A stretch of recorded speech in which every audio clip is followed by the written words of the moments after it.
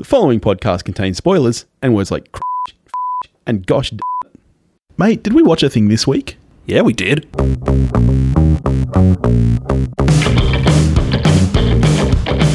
Hello, thank you for joining us. This is We Watched a Thing. I'm delighted to be joined by Billy. Oh, mate, it's good to be here. How are you doing? I'm okay, living that pandemic life. Yeah, I know, right? I'm about as good as a man can be when they're locked in their house with their two small children. It's how's that working from home life going for you? One day down, and I've had enough of it. Tell me about it. But yeah, we are locked down, so I guess just a heads up for everyone, that's going to affect our Lord of the Rings marathon, which we were meant to be doing this week. We were going to record it in 3 days' time. We really were. And it was going to be excellent. It was going to be so good. So, I mean, we've decided that we can't do that over Zoom or anything. So there might be a delay on that. But I don't know. Well, I guess we'll get to more at the end of this episode. How about that? Because what are we talking about right now? We're talking about the greatest time you can have watching a movie. Would we? Which is Return of the Jedi.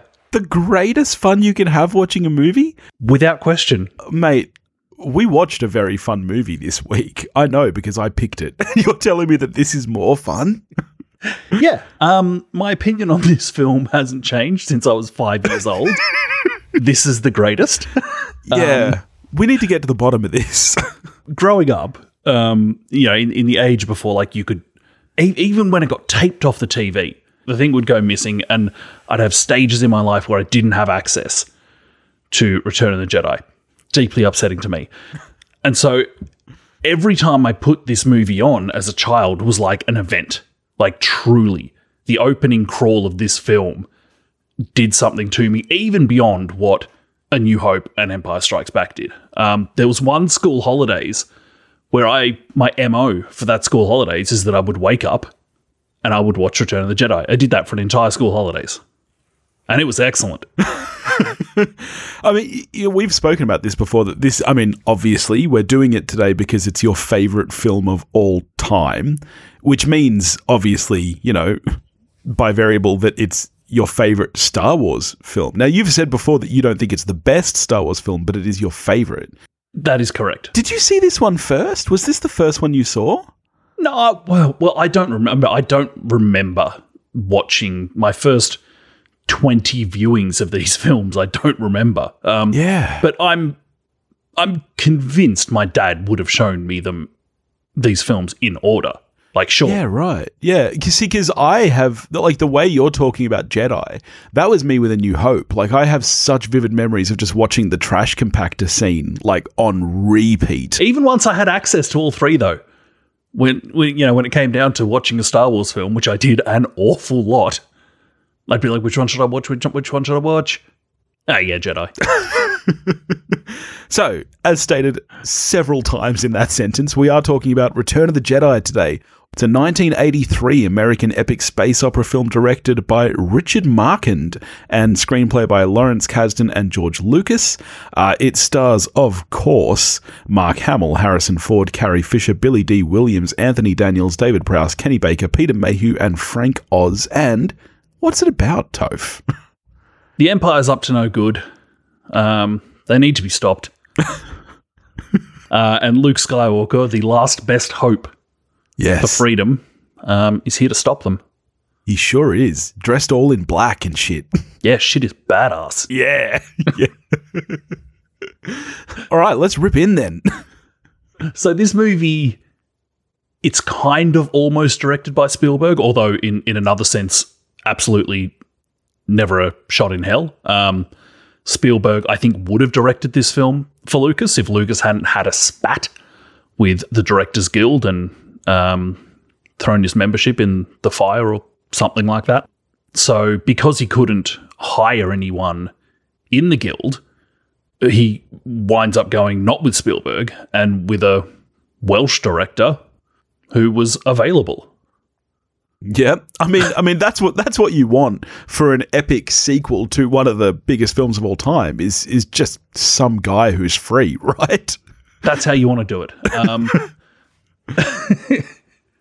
There's, famously, the film was turned down by David Lynch, who would then... that would be a very different film. You'd think so. I mean, the very next year, Lynch makes Dune, which is famously awful. But similar genre and scope-wise, I guess. But also, that was just not a good take on the material. Could Lynch have done this script? I have no idea. There's a part of many people who, like, you'd just love to know. You'd love to know what that film was. You know, that would be a fun thing to do. Like, you know, the new Marvel series, What If, where it was like, you know, what if this film had have been made by this person? That'd be crazy. Because it changes his entire trajectory if Lynch does this. Because, like, he showed in June that he can just do a script. With that film, it wasn't a good script. Now, Jedi, the story's by Lucas. The script isn't by Lucas, which is a good thing because... Yeah. You know, we've seen that. Yeah, I mean, sand is coarse and it gets everywhere. Do you think that with how the story does go for Return of the Jedi, is it the modern blueprint for we're making another one? What do we do? I know, go bigger. Yeah, definitely. Big, and it's so funny because Empire didn't really do that at all. Empire set the now common notion that the middle part of a trilogy is where the story deepens and gets darker. And then this goes straight back into standard sequel territory where it's like, you know what? It's the first one, but bigger. there's more shit. You know, people like them puppets now will have a fucking army of puppets. It probably is better served for having that cushion of Empire. Like, it's more forgivable definitely. When you're not just going... If you went straight A New Hope into Return of the Jedi, I think it's more jarring to be like, what? Another Death Star? Yeah, really? definitely. And look, I don't love this movie as much as you do, but this is a fun time for sure. But I do wonder how much of that is just the Star Wars-ness of it. You know, obviously not to the same extent as the reason Force Awakens was fun. But it's like, when you take this movie at face value and you look at the script and you look at the production, it's not a good movie. Incorrect. It fucking rules. Watching it this last time, and I was like, all right, you know, maybe we can drill down a bit onto the hold that this film still has on me. And I'm sitting there watching it, and I'm like, you know what? This movie's a blast. It's definitely fun. And, like, it's Star Wars. Yes. That's all it is. There's people like you and I who are unhinged about it. Yeah. And sometimes lose our grip on the fact that it's just fun. Yes. And here's the thing. Not only is this Star Wars, I would argue that this might be the most Star Wars. Like, this is certainly, I think, the most fun of any Star Wars. And this is the one that easily most embraces the kind of family aspect of what Star Wars is. You know, like, when watching this, it wasn't until, like, the very end when the Emperor came out with his lightning bolts. Up until that point, because it'd been a while, well, actually it hadn't, I watched it last year, but I was like, I wonder if my 7-year-old is ready for this yet. You know, I was almost thinking maybe we could show her Star Wars. She's ready. You reckon? Yep. Yeah, because I was like 5 when I first saw all of them. But, you know, she tends to get a little bit scared. I used to put my hands over my eyes for the Rancor. Yeah? Yeah, I was not into the Rancor one bit.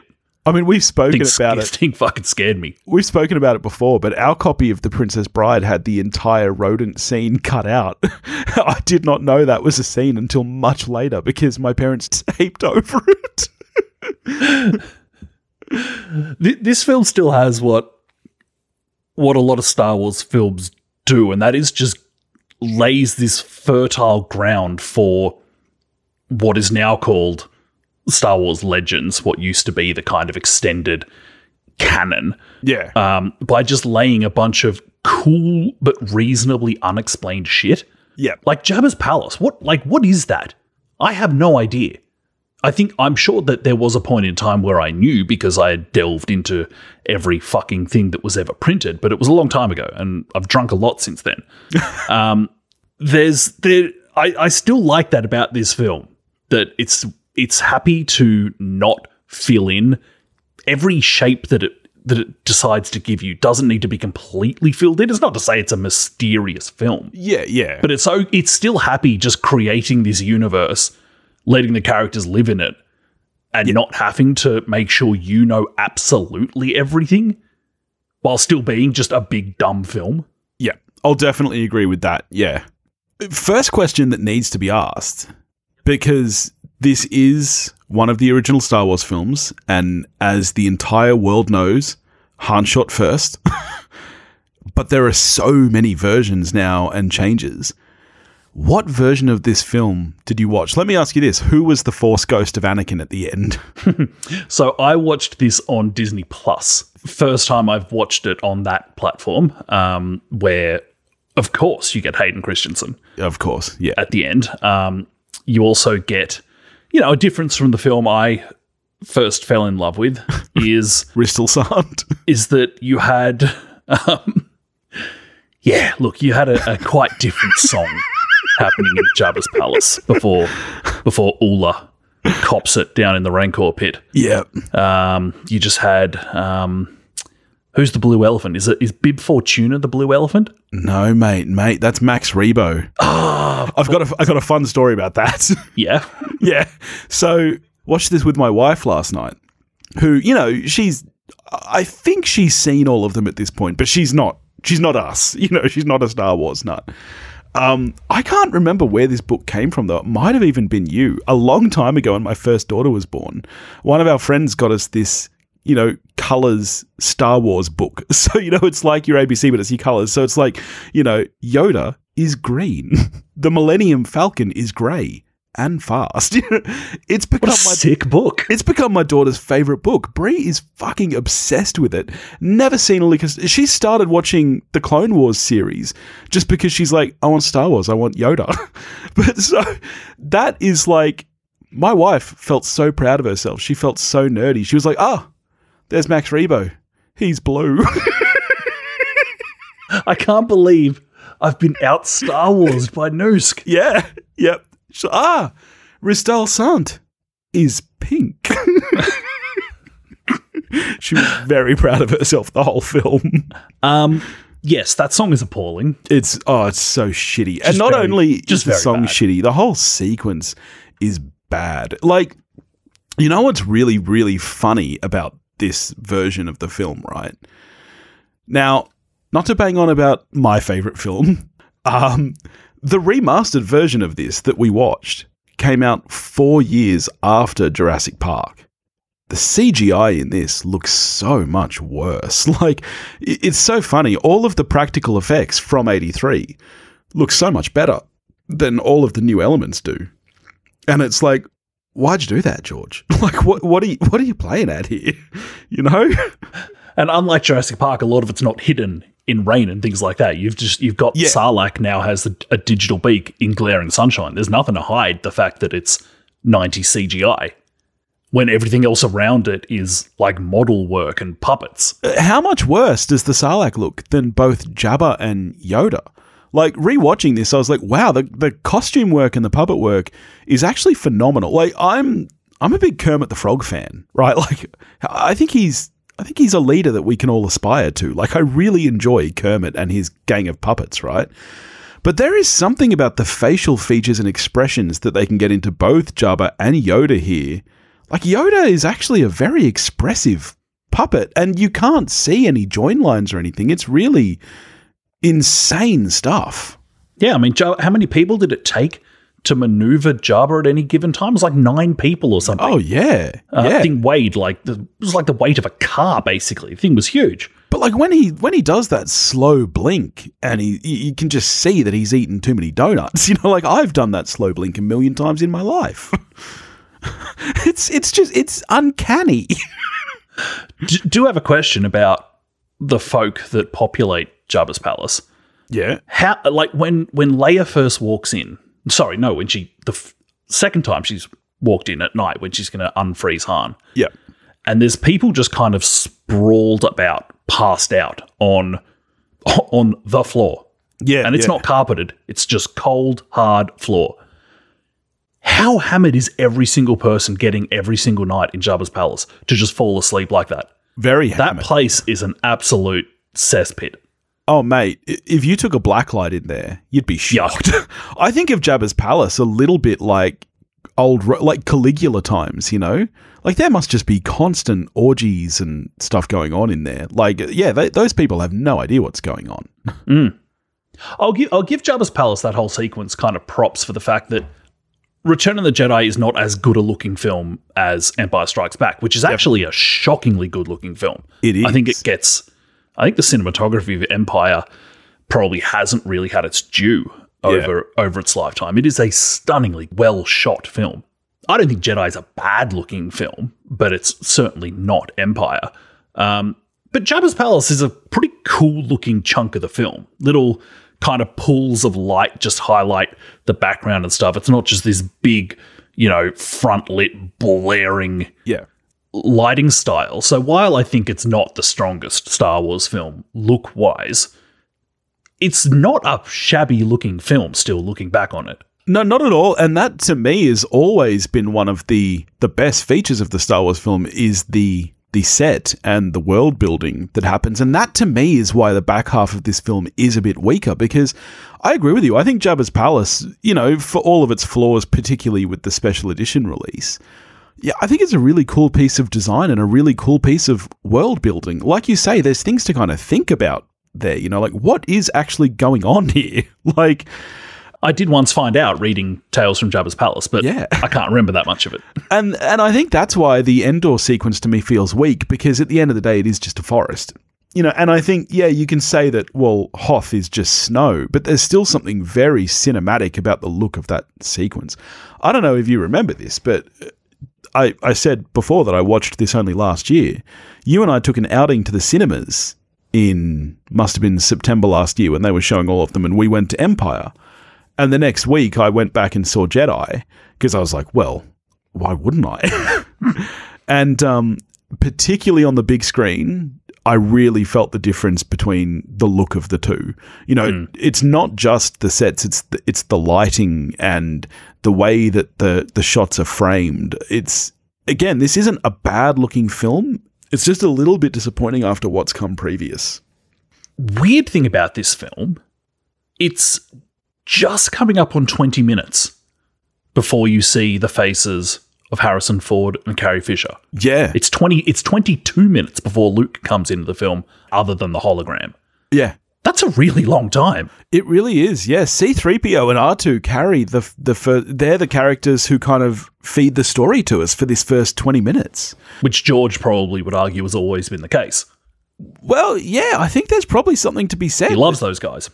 Honestly, I think there's probably something to be said that Star Wars is C-3PO's story.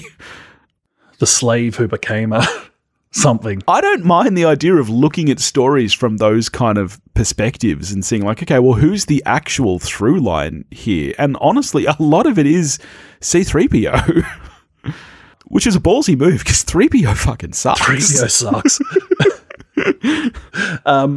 With how long we are without the big three in this film, it does kind of add further fuel to the idea that the Star Wars trilogy, certainly at least the original Star Wars trilogy, and maybe even the whole thing, maybe all 9, is actually R2-D2 retelling it. Yeah, okay. I buy that. I like that. And that actually then you can unpack that a bit further and be like, in the prequels, when he started like flying and fucking torching battle droids. Yeah. Absolute garbage. Yeah, completely unreliable narrator. Yeah. Yeah. Yeah. Didn't actually happen that way, but R2 was like, get this. Then I fucking flew up in the air and set this dude on fire. I love fan theories like that. It's like, have you ever watched Ferris Bueller's Day Off from the perspective that Ferris is completely made up and the whole film is just like Cameron, it's so much fun to do that. Speaking of Luke's entrance into the film, I actually love that because in terms of screen time, we're not far removed from the big reveal at the end of Empire. Yeah. And so to then bring him in as this black silhouette, Yeah. I reckon the first 6 times I watched this film as a little kid, I got tricked and thought Darth Vader had turned up. But it's not the father, it's the son, which is actually it's actually a cool little cinematic trick. Oh, definitely. Black suit Luke is easily the best Luke for me. And Oh, no question. Star Wars is essentially a Western film. Thanks, bro. It's a space Western. Yeah, much like Logan. But it is essentially many of the tropes of a Western film. And one of those big tropes is the good guys wear white, the bad guys wear black. And so to have him kind of flip that on its head as that kind of nod to, well, that's my father and I can't hurt him, I think it's really, really cool. Yeah, I think all through this film, there's a good unrealized, I will say unrealized, scattering of expanding the mythos of Star Wars. Now, it's not like we dive into the headspace of Luke where he knows the difference between right and wrong, maybe as much as anyone in the galaxy, certainly as described by Mark Hamill anyway. But like you said, he now has this thing over him where like the most evil person in the galaxy basically is his dad. And especially like as a kid, when it's not like you want this thing to go into a big think piece about it, you just want lightsaber fights and ships flying, which is what the film is, of course. But there's just enough of it to make you kind of think that you're watching something deeper than you are. Yeah. Yeah. But at least maybe it did kind of plant something there about that movies can be more than just the sword fights. Yeah. Yeah, it's so funny that you say that. Like, I almost had the opposite thought to that watching these last night, because in my older years, I have gotten so much more into, I like to fancy myself a bit of a writer, and so that's what I kind of focus on, is like the screenplay and the drama and the emotion of film. And it is, watching these two movies back to back the last 2 nights has made me remember how much fun it is to just watch a movie for the fun of it. Like, that is just pure fun and joyful. It was actually a really nice experience for me to do that, because I feel like I've gotten a little bit curmudgeon-y in my old years, where I'm like, oh, this film didn't really say much, or what was it trying to do? And yeah, it was actually really nice for me. One thing that, like, speaking of watching a movie for the joy of it, like, I can't believe this is true, but it is true. I still just have joy in my heart the first time Luke ignites the green lightsaber. And you remember in the lead up to, like, before we had Force Awakens, but we knew it was coming. And there was this whole thing about, are we going to see Luke with Anakin's lightsaber again? Yeah, yeah. And then, of course, it kind of almost happened. And so leading into Last Jedi, are we finally going to get it? Yeah. For me, I was never interested in that. I was like, I don't care if Luke picks up Anakin's lightsaber and I want to see Luke ignite his lightsaber. Yeah, for me, the green is my lightsaber. Yeah. I'm sick for it. I'm still sick for it. And it's embarrassing, but it's true. Very, very cool scene. Did he need to do the flippy thing on the plank? Or was that just for show? I didn't think that was a necessary part of the sequence. There might have been a bit of showmanship there from Luke. Just do a backflip. He didn't. Did he even need to flip? Couldn't he just turn around? Couldn't he literally just turn his feet 90 degrees and grab the lightsaber? There's no need to flip. The good thing about the flip is that if you catch it in midair, well, it's sick. You're out of reach. Firstly, yeah, it's sick. Secondly, you're out of reach when you first get it, so that as soon as you're back on your feet, you're as deadly as Steven Seagal. The best parts of this movie to me are Han and Leia. The scene where she breaks him out of the carbonite and you don't know who it is, and then she takes her helmet off, is so fucking boss that I was cheering inside. For me, my favourite sequence of the film.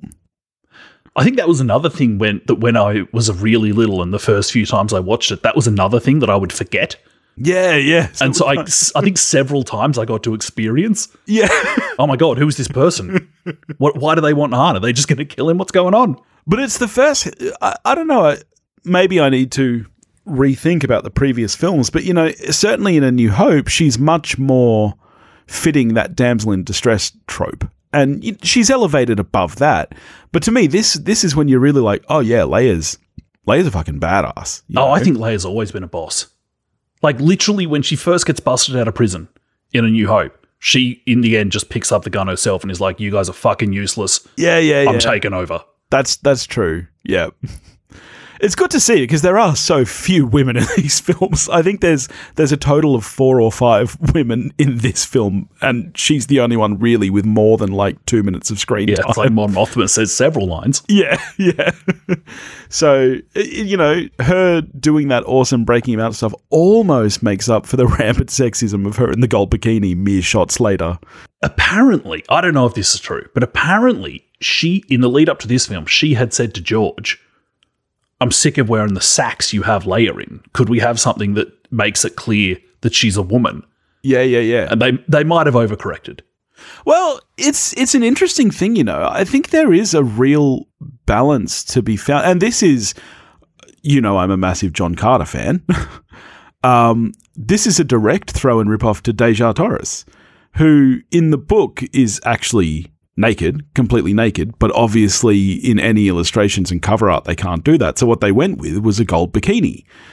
And it looks very, very similar in most renditions to what Leia's wearing. Right. Deja Torres is another one. She's a warrior. So I get the sentiment there. I just think it's the fun, because she's a literal slave at the time. There's something that's just, it's off, It's tough. It's tough stuff. It's funny. Mere days before this, just by coincidence, because we're in a lockdown, what else are you going to do but binge Friends? We watched the episode where Ross admits to having the fantasy about Leia in the gold bikini, and it's a little bit like, well, I mean, yeah, obviously. But at the same time, you feel a bit scummy about it because it's not right. Do you know what else happens on Tatooine, as well as the gold bikini in the first look at the green lightsaber, the greatest lightsaber that there is in all of Star Wars? Boba Fett goes down like an absolute chump, which is fine because, the dirty secret about Boba Fett? Kind of a crap character. Okay, what I've literally written is, what's the deal with Boba Fett? Are you a part of that weird fandom? I have never known. Well, I know what it is. He looks fucking sick. It's about the costume, but he's in about, 6 minutes of this film, and from memory, this is the only one he appears in, right? They mention him in Empire, I think. No, he's in Empire. He is in Empire? Yeah.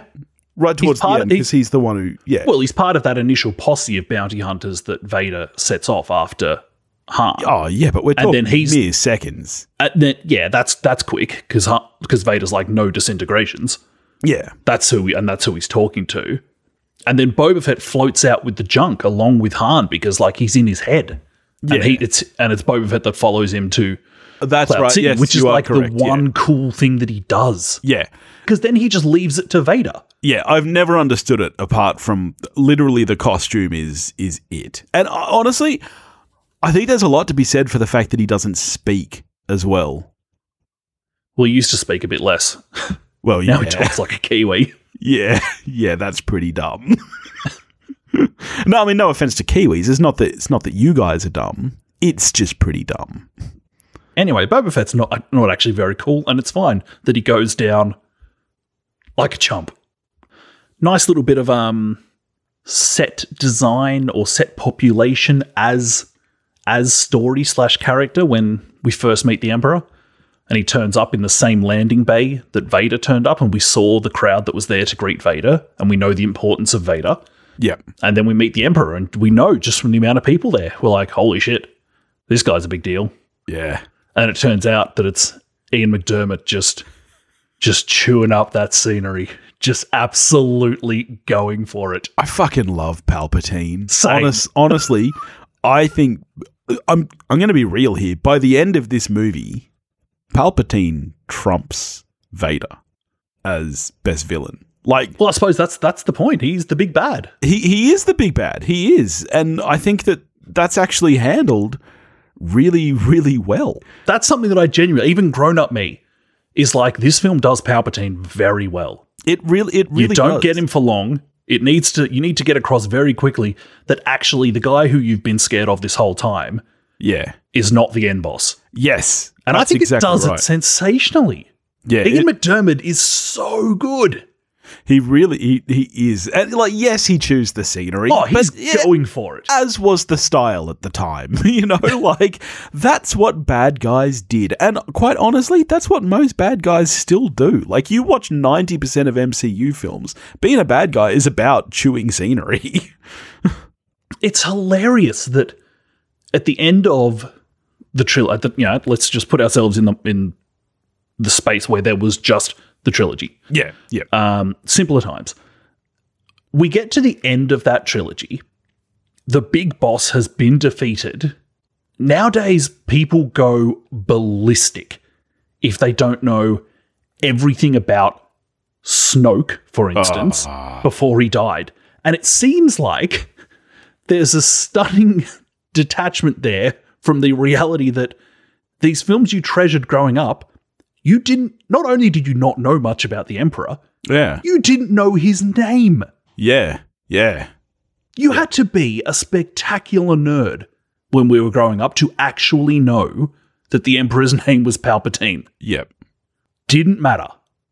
There is something about having an audience member lean in, not spoon feeding them everything, but making them kind of piece breadcrumbs together and even not even piecing them together. Sometimes it just doesn't matter. Sometimes you don't even need to put them together because that's not the point.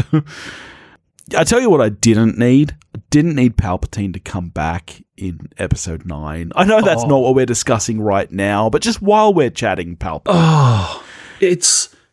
How many times have you seen Rise of Skywalker since we first saw it and we recorded our episode on it? None. I haven't rewatched it since, and I won't. So I've watched it at least one more time, maybe two. With those subsequent viewings, I've always been like, you and I were too kind to that film not that we gave it a glowing recommendation by any stretch, but we were too kind on it. Just nah on Palpatine in Rise of Skywalker, and nah to a lot of Rise of Skywalker. Yeah. And I think that nah is kind of like the general consensus. That's probably what the critics' consensus says on Rotten Tomatoes at the moment. Critics' consensus, nah. Yeah, nah. Nah. Nah. I tell you what is good, though. You've touched on it, but I also want to shout out the human element.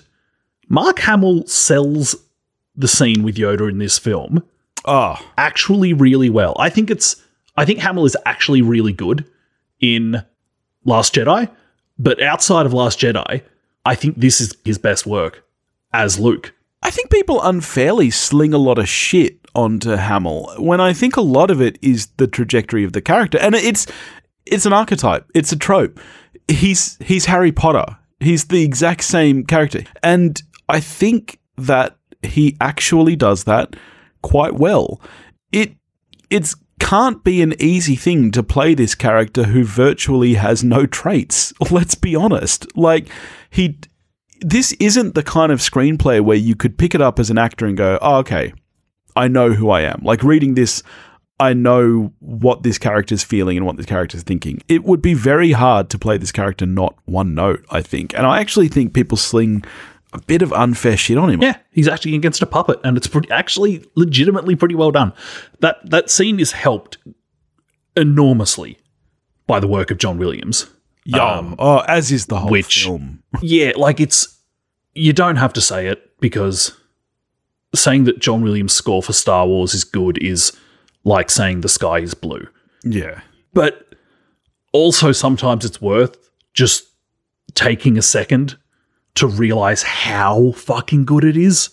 I think that's part of the thing with John Williams. It's easy to just forget about them a little bit. I think people forget just how fucking good these scores are. You're around them so much. You hear them so much. They're appropriated for other things. They're just this part of the culture. And it's not just the theme, like this isn't Jaws where the recognizable part is the da-da. It's like two notes, yeah. Like I reckon you could listen to 10 seconds of just about any sample of this score and you would go, oh wow, that's Star Wars. Like you think of Leia's love theme, you think of the Imperial March, like it is every single second of this score is pitch perfect. It's not like the entire thing is just, all right, copy paste from the first two films. No, like this individual score again is truly exceptional stuff. The stuff in Yoda's death scene that I just mentioned, all the stuff around the Emperor in the Death Star's throne room, the stuff around Endor and the Ewoks, like yeah, absolutely. Mentioned okay, we've touched on the fact that special edition, for many of us, not what you want. One thing that maybe that arguably the good thing about growing up with a film on VHS is that the lesser quality of it can actually cover up some of the cracks, particularly as the film ages. And I think there's an argument to be made that actually the worst special effect in this film is General Maydine's beard, which is clearly fake. But I never realized until it was in glorious high definition. I was like, what the fuck is on this guy's face? I couldn't take that guy seriously if I was getting ready to attack the second Death Star, the bigger, badder Death Star, and that guy's talking at me. Come on. Moving on to Endor, if I can, Billy. You can. You absolutely can. It's our show. We can do whatever the fuck we want. One little small detail an underappreciated detail of this film is the fact that it is the forest moon of Endor. Yeah. It could have just been the forest planet of Endor. Yes. But the fact that it's the forest moon of Endor just added this other little something. Just another little thing that just sparked little us's imagination. Yeah, huge imagination. Well, yeah, because it takes you completely out of our universe. We know there are other planets, and we know that many of these planets have different, aspects. Like, obviously, we don't have a forest planet. Yeah. Earth is and in the Star Wars galaxy, freakishly, all planets have one climate. But well, yes. Yes. But yeah, we have one moon. We've grown up with one moon. And we think of it as a big dusty rock. So the idea of a forest moon, there is something so magical about that. How much did you want a speeder bike as a kid? Oh, so cool. Good. So cool. Good. Right, would you rather have a speeder bike or a Tron light cycle? Speeder bike. Same. Absolutely. It is so cool. Great sequence. It is a great sequence. Best sequence on Endor for me. Craftily done with a steady cam taking 1 frame per second as a guy walked through the Californian forest. Is that a true fact? That view you get from the front of the speeder bike? Yeah. That's how they did it. Interesting. Dude must have walked a fucking long way just quietly. That's pretty cool. When do you reckon it was? We were kids when we knew that Ewoks were called Ewoks, right? Yeah. So how did we know that? Because one of the fun fact about this film that I didn't know for a long time is that at no point in Return of the Jedi is the name Ewok used. Wow. I didn't even pick that up rewatching it last night. But, maybe it's just... do they say it in Caravan of Courage? Yeah, but not everybody's seen that. This is the thing. People who aren't giant nerds like us know that... I was the kind of kid who knew that, Chewbacca was from the planet Kashyyyk. Exactly. So I don't expect everyone to be at that level. But I don't know. Wow, that's crazy to me. Yeah. It must be just in the marketing and stuff. And certainly by the time you and I saw this film, it was aged already. The film came out before both of us were born, or the year that you were born. It came out 2 months after I was born. Yeah. So by the time we were seeing it, I guess maybe our parents told us. But how did they know? It's one of those things. That's fascinating to me. And again, that's just an example of, the film doesn't need to tell you every detail. It's fine. They're these little creatures. That's all you need to know. So you mentioned Wookiees. Not a secret anymore that the original idea was that the forest moon of Endor was populated with Wookiees, Yeah. which makes a lot of sense. Yep. Fierce warriors. Maybe you get a nice scene where Chewie sees some people he knows that's not the Christmas special. Yeah, I was going to say, Like, maybe it's Life Day when they It could be Life Day. Lot to be said for the Moon of Endor being either the home pad of Wookiees or just where a bunch of them are currently chilling. Not what happened. So let's talk about Ewoks. Yeah, okay. Much derided critters that they are. Yeah. Where are you on Ewoks? Look, I don't love them. I don't love the Ewoks.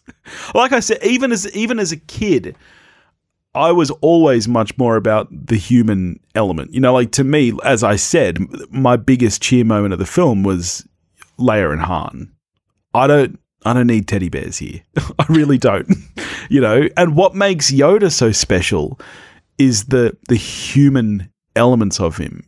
Ewoks just kind of, I don't know, man. They run around. They hit things with sticks.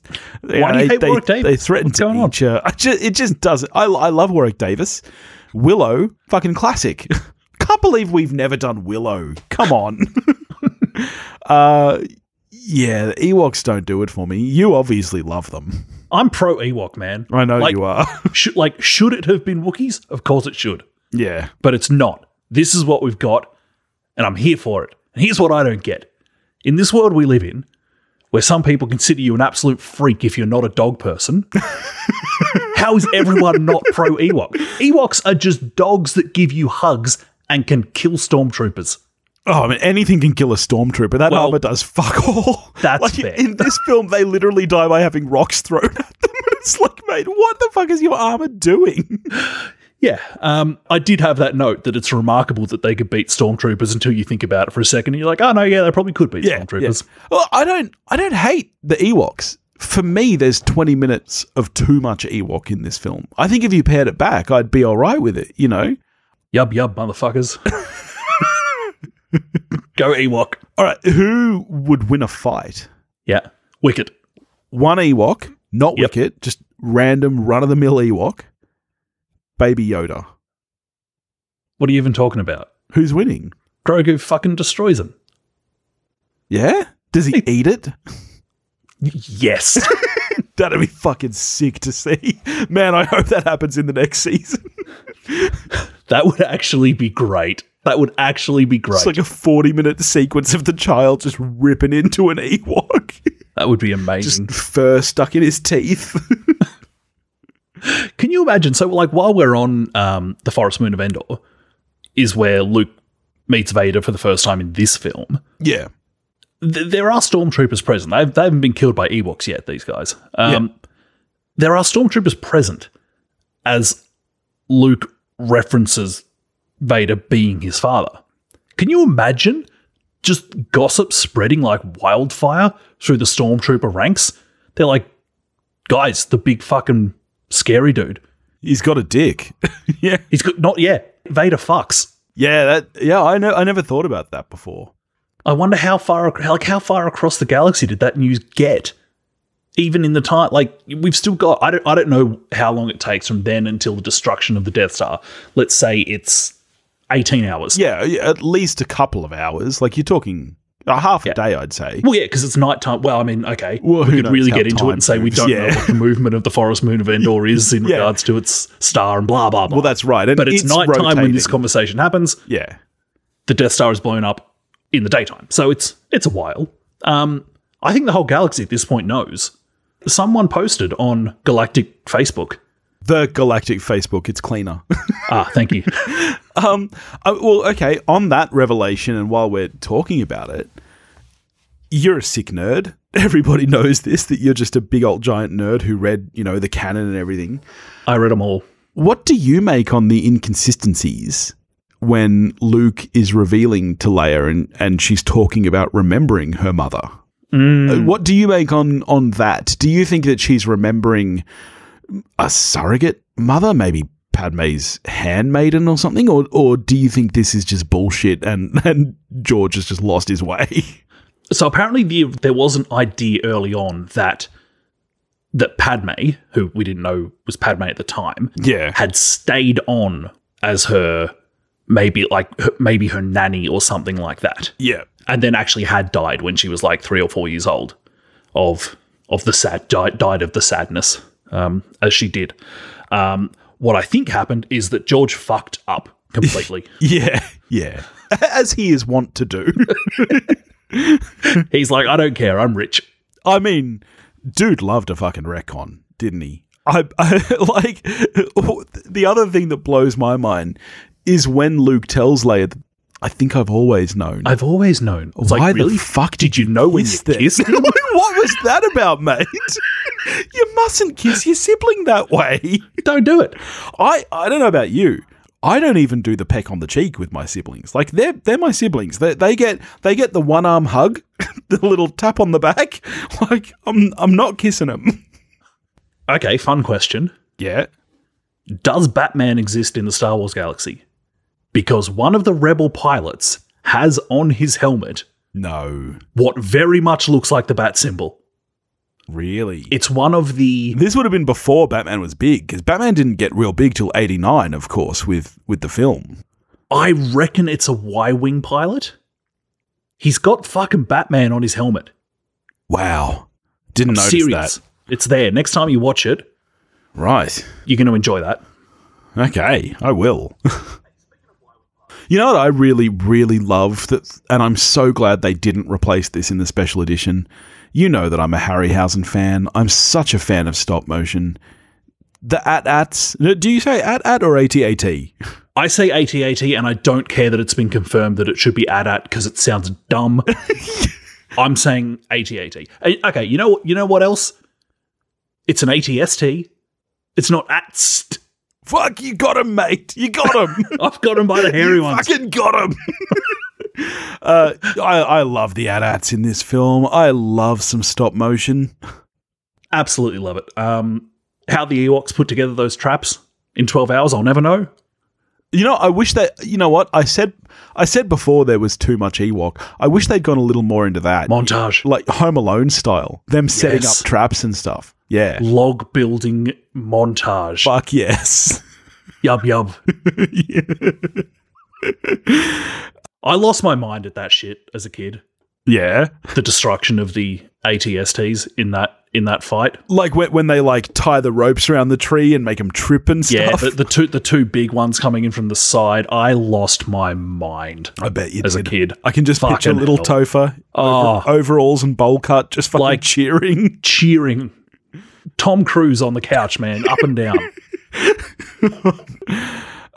I've said that I think there's too much Ewok in this film. I think that that's at the expense of a character who is not featured heavily enough in this film, and I hope you will agree with me.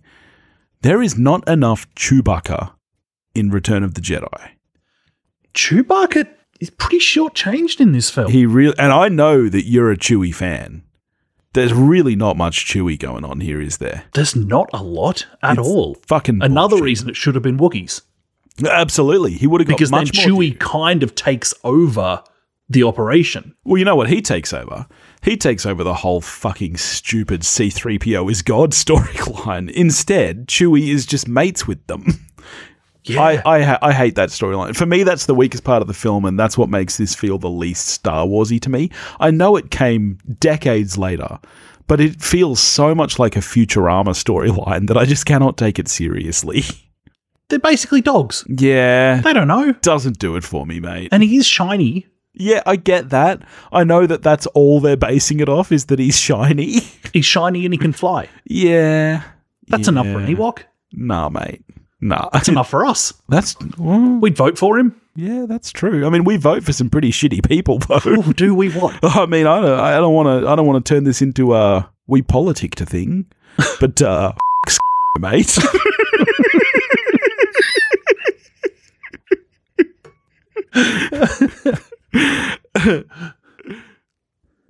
Do you remember?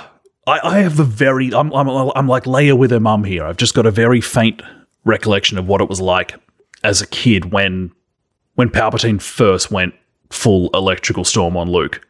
What an absolute fucking trip that was. Yeah. Holy shit. This guy is shooting lightning out of his hands. Something that we haven't seen before in the universe. And also because it's funny, even though he's kind of threatening to that point, because he's so elderly, he also strikes you as a viewer as kind of frail. So when he starts just fucking ripping into Luke, like, yes, it's a little bit dated now. The effects don't hold up as well. And as you said, he's chewing the scenery. So it's a little bit like, oh, really? But it's still a great moment in cinema. Yeah. So Be It Jedi is still my favourite line from a film ever. It's another thing that you can throw in people's faces when they're gripping Star Wars a little bit too hard and saying you can't do that with the Force when something new happens in a film. Because in every one of these Star Wars films, you saw something that you hadn't seen before. Something that blew my mind, because I hadn't thought about it until I saw it pointed out somewhere, is that in the first film, you never see the Force move an object. When Luke grabs his lightsaber on Hoth at the beginning of Empire, is the first time that telekinesis happens, which you forget about because it's just so ingrained. But these films were always just like, and here's another thing. Yeah. And then at some point, people were like, no, the Force doesn't do that. Yeah. And it's like, it's a kid's film. I agree with you completely. Like, it's not like the first film lays out the rules, you know? Yeah. Like, as you It's say, not Fight Club. we're discovering, and especially because we're seeing it from Luke, who he's only just learning about the Force, as we are as the audience. Like, he doesn't know everything it can fucking do. Like, I'm with you. Like, the concept of Force Ghost, for example. Like, it's not like they ever said, oh, this is what happens when a Jedi dies. You know, Yeah. like... Yeah, like, were these same people, like, when Obi-Wan turned up at the beginning of Empire, they were like, oh, bullshit. Yeah, I know, right? No, There were no Force Ghosts in A New Hope. Yeah, I'm with you 100%. I have no problem with it being established that the Force can do new things. Maybe it can make you forget that you kissed your sibling. You'd hope so. You'd hope so. That's what I'd use it for if I was those two. Or at least forget the taste. It was very specific, and I didn't like it. Can I tell you maybe what I think might be the silliest line of the film? And you might have a counter argument to this. When the stormtroopers bring Luke to Vader, and they're like, you know, we found this guy, you know, like, he was armed with only this. He was armed only with this, I think you'll find it is. But, okay. but you know, that's fine. He was armed only with this, which implies, like, you know, to me, that's like if he was carrying a fucking pitchfork or something. Like, it's like he's not armed with a lot. It's a fucking lightsaber. Like, the stormtroopers know what that is, right? Like, they don't think it's just a piece of steel. Vader has one. That's a fair question. Do they know what it is? Well, but Vader has one. They've seen him use it. Like, have they? How often does Vader whip out his lightsaber? Oh, I mean, I guess that's a fair question. He's usually just force choking people. So that's probably a fair point. But I was a bit like, come on, they know what that is, right? It's not like the Jedi are that far removed from the galaxy. Like, people would remember lightsabers. Absolutely. I just thought it was a little bit silly that they were like, you know, he was armed only with this. And it's like, well, but mate, does that, I mean, that's a fucking weapon. Like, but it's like, imagine if you walked into a room with an AK-47. I was like, what are you doing? You're armed only with that?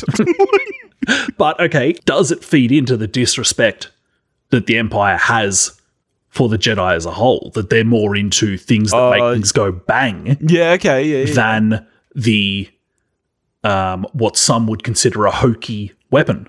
I see. So, like, if you were to walk into a room with, like, a fucking katana or something and everyone else has rifles, and I was like, you're armed only with it. Okay, all right. This is going to sound like a weird statement, but fuck, I wish swords were still a thing. Like, how much better were duels when they were sword fights as opposed to gunfights? Like, you walk your 10 paces, you turn around, you pull a trigger. Where's the art in that? Where's the majesty of just fucking wailing on someone with a sword? Even shit sword fights like Highlander. Still kind of cool. Still sick. Yeah. If it's in silhouette and involves the Kurgan, you're still going to watch it.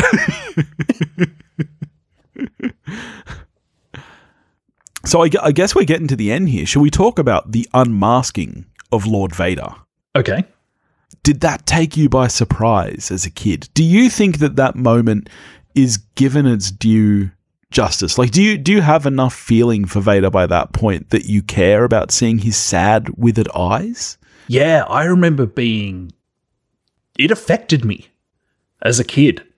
that this character who I was just like equally loved and was scared of. Yeah.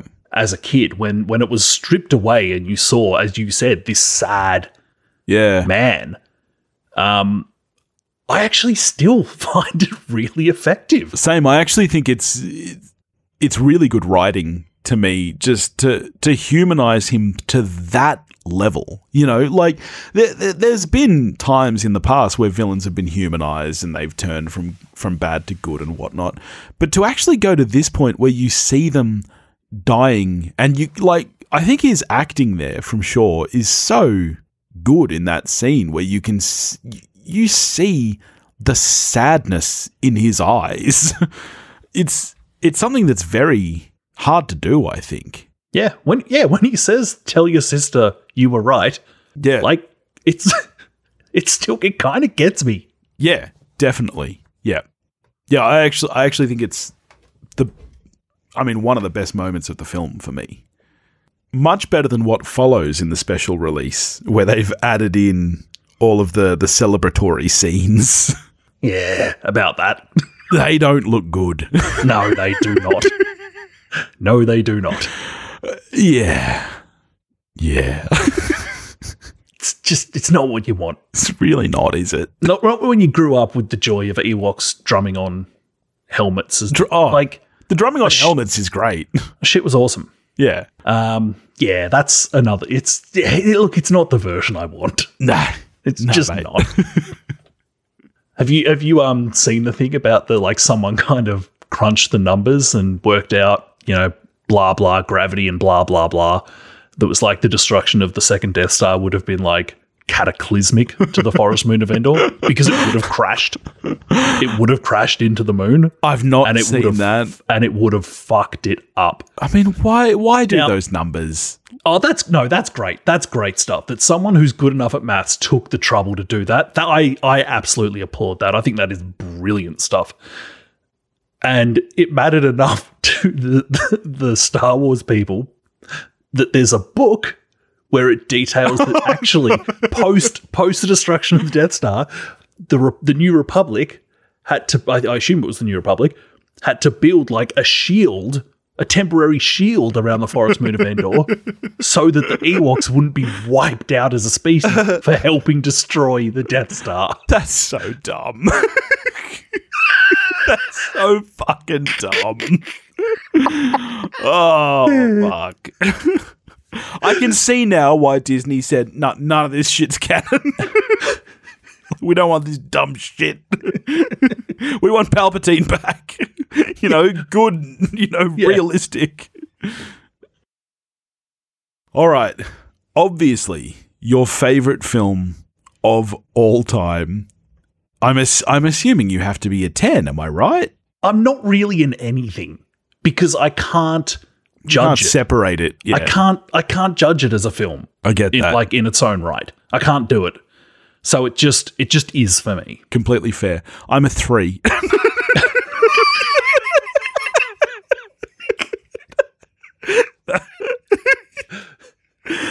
I actually agree to some extent. What I put on Letterboxd last night when I rewatched it, I believe was an 8. Oh, maybe a 7. But I'm right there with you. It's too hard to rate this film. You can't separate it from the excitement that little, 8-year-old you or even younger felt watching this film. I would have the same trouble with a Goofy movie, quite frankly. Another fucking classic. All right. Well, this was a hell of a lot of fun. Before we move on, do you mind if we swing past the orphanarium really quick? Just have a little family meeting. We can do that. All right. So let's just get the kids out of the orphanarium for a sec. Hey kids, how you doing? Mum and Dad here again. Family meeting time. So obviously last week we made an announcement, and thank you everyone who reached out to us with kind words. It was, of course, a test to see how much you love the show. No, I kid. But sometimes when Mummy and Daddy, and it's not your fault, they break up, and then Daddy finds a new mummy, and that mummy is even better than the old one because the old one just loved Return of the Jedi too much. And is old. Yeah, and you know when sometimes Daddy, after being in a monogamous relationship with Mummy for 4 years, wants to experiment a bit and finds lots of different mummies to play with. Are you getting the metaphor here, mate? Am I? Yeah, I'm with you. Yeah. So, look, as mentioned last week, the show as it stands is coming to an end, which is very, very sad because to me, like, this show has always been as much about our friendship as it has been about movies for me. So it's very sad that that's ending, but I'm just not. I don't think I'm done being the center of attention yet. Yeah. You're going full Leo, Wolf of Wall Street. Yeah. So look, I think at least for now, and who knows how long this will last, because as I said, the show, so much of it for me has been about our friendship that I might get sick of this pretty quickly. But at least for now, the show will continue. I will try find wonderful guests each week. You know, doing this for 4 years, we've made lots of friends all around the world who have great movie podcasts, so we'll try to get them on. Hopefully I can get Beth to come do an episode again, because that's been a while. Out of retirement. That's right. And you know what? Like, I'm not going to take full custody of you guys. Like, Mummy's going to come visit, you know, like you'll still have visitation rights. You'll pop on when you want to. Yeah, you might see me on holidays. Yeah. Like, you might swing past and take the kids to see Dune or something, because I know you're excited about that. So that's the plan for now. As I said, I don't know how long that will last. And yes, obviously our Lord of the Rings marathon has been delayed. So you might see that sooner rather than later. We might need to fill in with some guests at least before we come back with Lord of the Rings, and then we'll see what happens from that point. So, look, don't unsubscribe yet, but get your finger ready on the unsubscribe button is what I'm saying. All right. Now that's out of the way, what are we getting to next week, mate? We will be doing a little film. You may have heard of it. Jurassic Park. Fucking greatest film of all time. I'm so excited. I'm really, really excited. Same, actually. All right. In the meantime, if you want to get in touch with us, you can do that at wewatchedathing.com or wewatchedathing@gmail.com. You can find us on Facebook, Instagram, and Twitter, all under the handle at wewatchedathing. If you want to help support the show, you can do that at patreon.com/wewatchedathing, and we will catch you next week. Watch a movie, folks.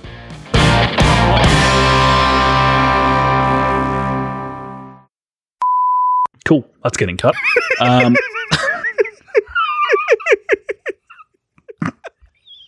I knew it would. Any thoughts on sand? Of course, and it gets everywhere. You know, the irony of that is that I completely fucking agree with that. I know. I hate that I agree with that. I've probably said something very similar myself many times.